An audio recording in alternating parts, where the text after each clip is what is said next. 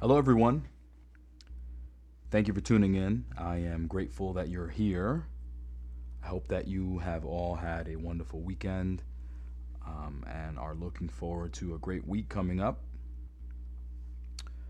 So, today, I would like to talk a little bit about communication and the ways in which we utilize our body language, eye contact, posture,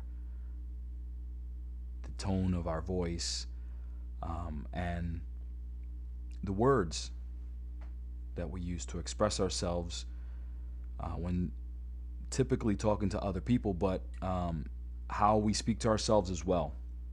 Now, I chose this topic for this week's show because over the past couple of weeks, I've been talking a little bit about mental health and anger and how to deal with all these situations that we face on a daily basis. And part of being able to kind of put it all together and put a bow on it is how we express ourselves. Specifically, when we're dealing with other people, and then more importantly, when we are dealing with ourselves or when we're alone. It's important to know that communication is foundational, is a cornerstone of how we can let others know what we're thinking, what we're feeling, but it's also a way in which we can be honest with ourselves so that we know what we want, and we can actually begin to take charge of having a life that is leading towards better mental health. There's a lot of different articles out there that talk about communication, how communication is formulated.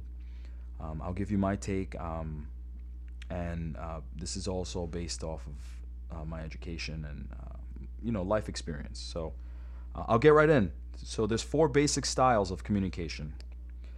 There's passive, there's aggressive, there's passive aggressive, and then you have assertive. So let's start with passive. Passive communication. The passive communicator. A passive communicator is also known to be someone who people quote unquote walk all over. You, the passive communicator, can see yourself as a doormat. This is a style that people utilize as a way to avoid actually expressing themselves and what they're looking for, their wants, their needs, their desires. Often it is the case that people who are passive communicators will have others not necessarily take them seriously. They don't listen to them. They frequently will not ask them of their opinions. Will talk over them. Because of the way in which passive communicators express themselves. So, passive communicators can speak very softly, don't necessarily have a good tone to their voice, do not have good posture, are very hot and cold with the way that they speak. They may take time to communicate whatever it is that they're actually wanting, if they ever do. Sometimes they apologize beforehand or after they express themselves. And this can have an actual physical effect on the passive communicator. Because a lot of times when you are unable to express yourself and you take time and you know that, I mean, you can tell when someone's not paying attention to what you're saying. You can tell when someone doesn't care, right? That makes people anxious. That makes them fearful of opening their mouth. That makes them look like victims or someone who's someone else can take advantage of. And what does that do to you internally, right? It can make you feel depressed because you feel like you're not getting anywhere. You may land in a relationship where You feel resentful because you didn't necessarily express yourself and your desires and your needs. And then at the same time, if you're passive and you can't express yourself outwardly, it's very difficult to focus yourself inward. It's very difficult to focus on your inward self. That voice that you have in your brain that's telling you what to do. You justify, right? Sometimes you'll sacrifice your opinions to appease others, to make other people think that you care, right? Aggressive communication is the next one. This one goes without really much explanation. Just consider speaking to someone who's aggressive, or if you are an aggressive communicator. So what does that mean? That means that you dominate. That means that you are aggressive. You don't listen. You talk over people. You blame. You criticize. You attack. You're impulsive. You speak loudly. You interrupt. This is a very this communication style is attributed to anger. And if you haven't listened to my last show on anger, please do. It's pretty good. And as I was talking just a moment ago about the passive communicator, where people avoid speaking to, or if they're there, don't listen to them. Someone who's aggressive, people tune out as well, for the most part. Or even worse, if you are an aggressive communicator, people will just physically stay away from you, right? Because you can generate either resentment. People resent to be around you. They're fearful. They fear confrontation because of the pattern of aggression that the aggressive communicator has put forward. Or they hate you, right? That's not a good space to be in, especially when you're trying to communicate and express yourself. And if you ever find yourself trying to express yourself and getting angry at the fact that the other person isn't listening, this is not aggressive communication. Okay? That means that the other person is not listening to you or does not care about what you are saying and is showing a side of aggression to themselves. Now, you have to understand that we as individuals, we don't necessarily fall into one category specifically, right? We use a mix of different communication styles, some with certain people, some with others. Sometimes we use the same with everyone. Everyone is different. But you have to understand that the way in which we were raised, all of the different things that you experience, it's like you take those instances and you make them your own in some way, shape, or form. Think about how your parents communicate and their parents. And I know I spoke about this in another episode with trauma, transgenerational trauma, which means that it's passed down from generation to generation. It's important to understand that we model our communication patterns on the ways in which we were raised, our parents, and the situations that you were in. Now, at a certain point in my life,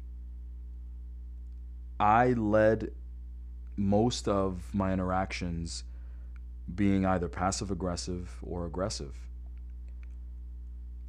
Because of the way that my father was raised, because of the way that my mother was raised, the neighborhood that I lived in.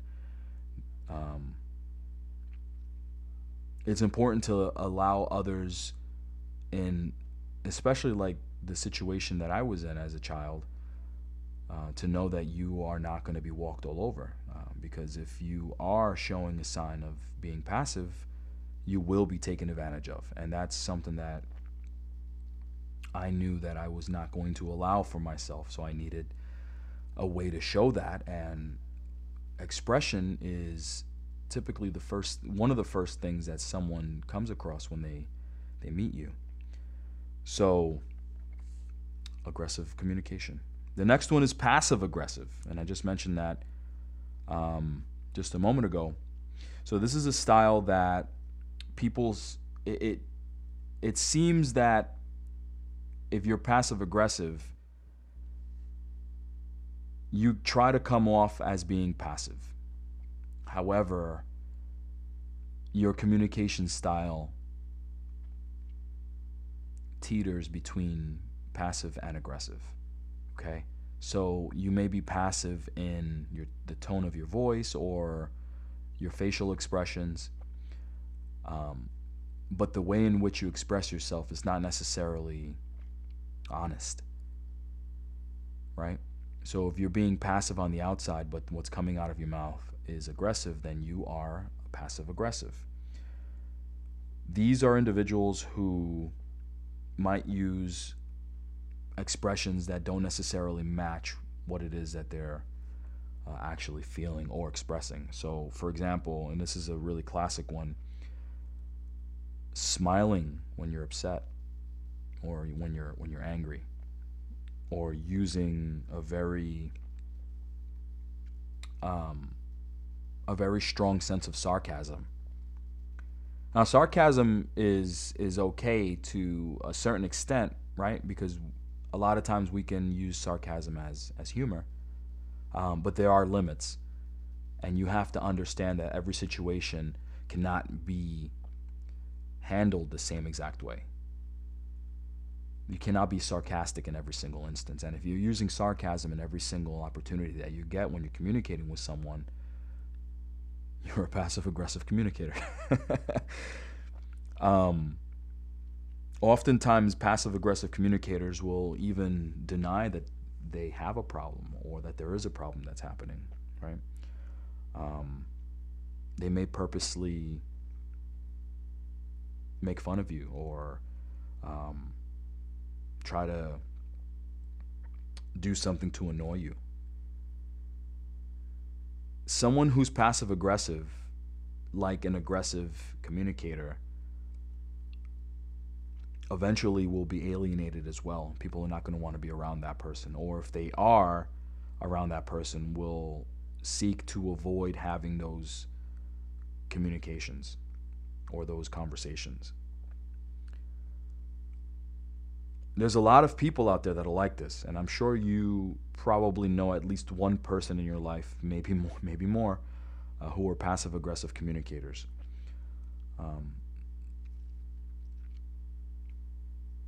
And if there's one thing that I can say, and I know this may sound a bit odd or difficult, is if you find yourself with someone who is an aggressive communicator or someone who is passive-aggressive, please know that you should never force a conversation. Nor should you ever, again, sacrifice yourself and your beliefs to appease others. Silence is okay. In fact, silence sometimes is the best thing that you can say to someone. Okay? Lastly, the most important way and the healthiest way to communicate is assertive. I know a lot of times when I bring this up to my clients, when I talk to them about assertive communication, they immediately mistake assertive communication for aggressive communication. And I could understand why, right? A lot of times we may feel that we're being aggressive in letting others know what it is that we need and what we want. But understand that at the end of the day, if you are not expressing yourself in a way that is understood by someone else, you are not being honest to yourself. And you are the most important aspect of your life, because when push comes to shove, it's your life. You need to take control of what it is that you want and what it is that you need. And if you are not being assertive in expressing that, are you being passive? Are you being passive aggressive? Are you being aggressive? We understand that those ways of communication are not healthy. So, assertive is the healthiest way. And you can be assertive without being angry or upset or dishonest. Nor should you utilize this as an excuse to be rude. Okay? You shouldn't just, if you're communicating with someone, be like, man, your breath stinks. Because that would be rude. But you can say something to someone, or maybe a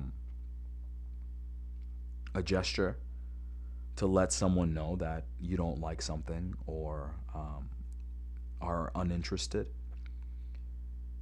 directly, right? Because if you're being indirect, that means that you're being passive. Speaking calmly and clearly, stating what you want respectfully.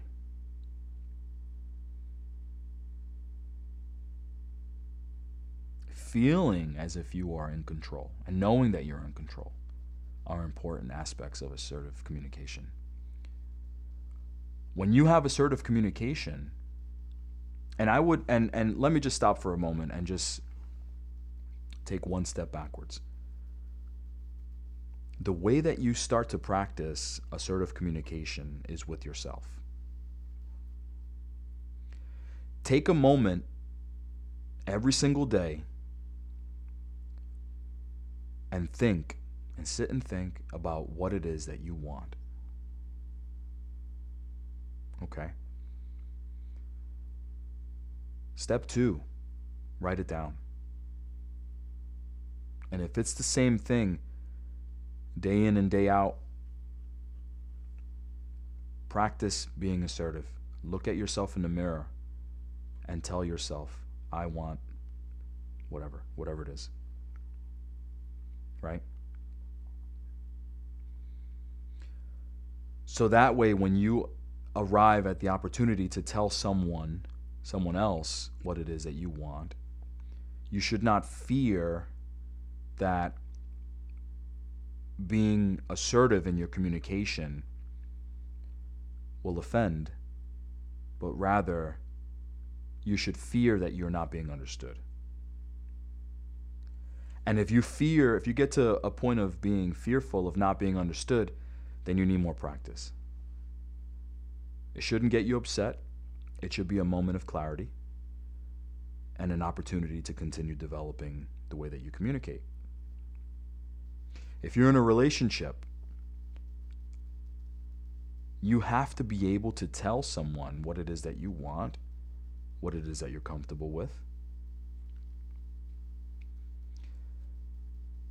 As well, be able to listen to what it is that the other person wants and needs in their life and in their relationship with you.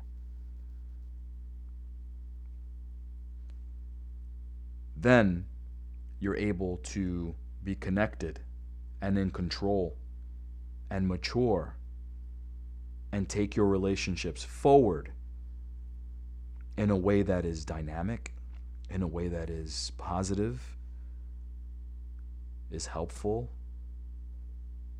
and it starts to really build a sense of integrity. Because when you know what you want, you don't sacrifice those beliefs. Now, I know that a lot of times people will, in relationships, for instance, settle or find a happy ground, a happy medium. If you're so, if you're so opposed on certain aspects, and that's okay, as long as you have both expressed your desires, your needs, your wants, and the ways that you want to see the relationship move forward, then you're having a conversation that is equal and is respectful and comes from a place of confidently moving that relationship forward. And this doesn't necessarily need to be a romantic relationship. This can be any type of relationship. Most importantly, this is a relationship that you have with yourself. Okay? Being assertive also means being respectful, as well, being responsible, doing what you say, because you know what you want. And here's a bonus. The most, in connection with assertive communication, the most important thing that you could do with assertive communicating is to listen. Being a good listener.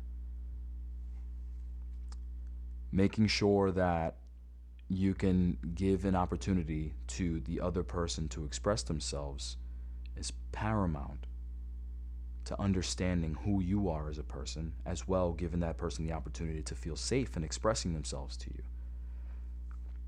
How terrible would you feel knowing that you're working on certain elements of yourself and you're not allowing someone else to do the same? What's the golden rule? Treat people the way you want to be treated, right? We have a duty and a responsibility to take care of our mental health. But as communal and societal creatures, we should also be looking to take care of each other. And that doesn't mean sacrificing yourself. That means being empathetic. That means being loving and kind and caring to other people. When you allow someone an opportunity to express themselves in a way that they are being honest, you're building a community. You're building a sense of dependency on each other. This is how we move our society forward. This is how we move our world forward. We have to take care of each other, but we start with ourselves. I'm starting to get into my Jungian theory, which I'll touch on at a later time.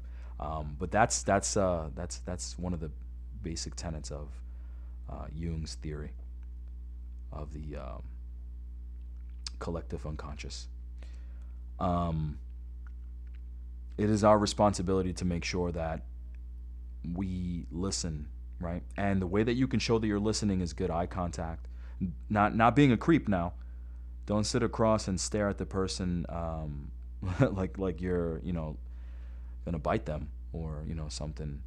You're being creepy. That you definitely don't want to do that. That doesn't show that that you're being a respectful listener. But giving someone an opportunity to speak, right? Reflecting what it is that they're saying to you, summarizing. And it also shows that you're interested if someone is talking to you and you give them that opportunity. And here's a side note. It doesn't have to be an adult that you do this with. In fact, the most important people to do this, practice this listening skills, is with children. Think about when you were a child and you were speaking to someone, an adult. Did you feel listened to? Did you feel heard? Passive aggressive, and aggressive communication styles can be traced back to interactions with adults when you're a child. This is where the foundation of anxiety comes from. Not feeling supported, not feeling heard. Everything extrapolates from that. Everything kind of grows from there. Okay? Silent communication is another aspect of listening, to show the other person that you're paying attention to them. Nodding, having good posture, right? Are you laying down? Are you yawning? Are you falling asleep when someone is talking to you? That wouldn't show that you're being an active participant in the conversation, but rather that you're being passive aggressive. Okay, so hopefully this provides you with a foundation to start asking yourself what kind of communication style you have, It can hopefully provide you with an opportunity to learn about the people that are around you, and gives you an opportunity to practice being an assertive communicator. And if you are a passive communicator or passive aggressive or an aggressive communicator, hopefully it gives you that aha moment so that you can start working on toning yourself down, or giving people an opportunity to know exactly what it is that you're thinking in a respectful way. Thank you very much. I sincerely appreciate you being here and listening. I am grateful for your presence. I hope you have a wonderful evening. Please be sure to like, share, and subscribe, and have a blessed day.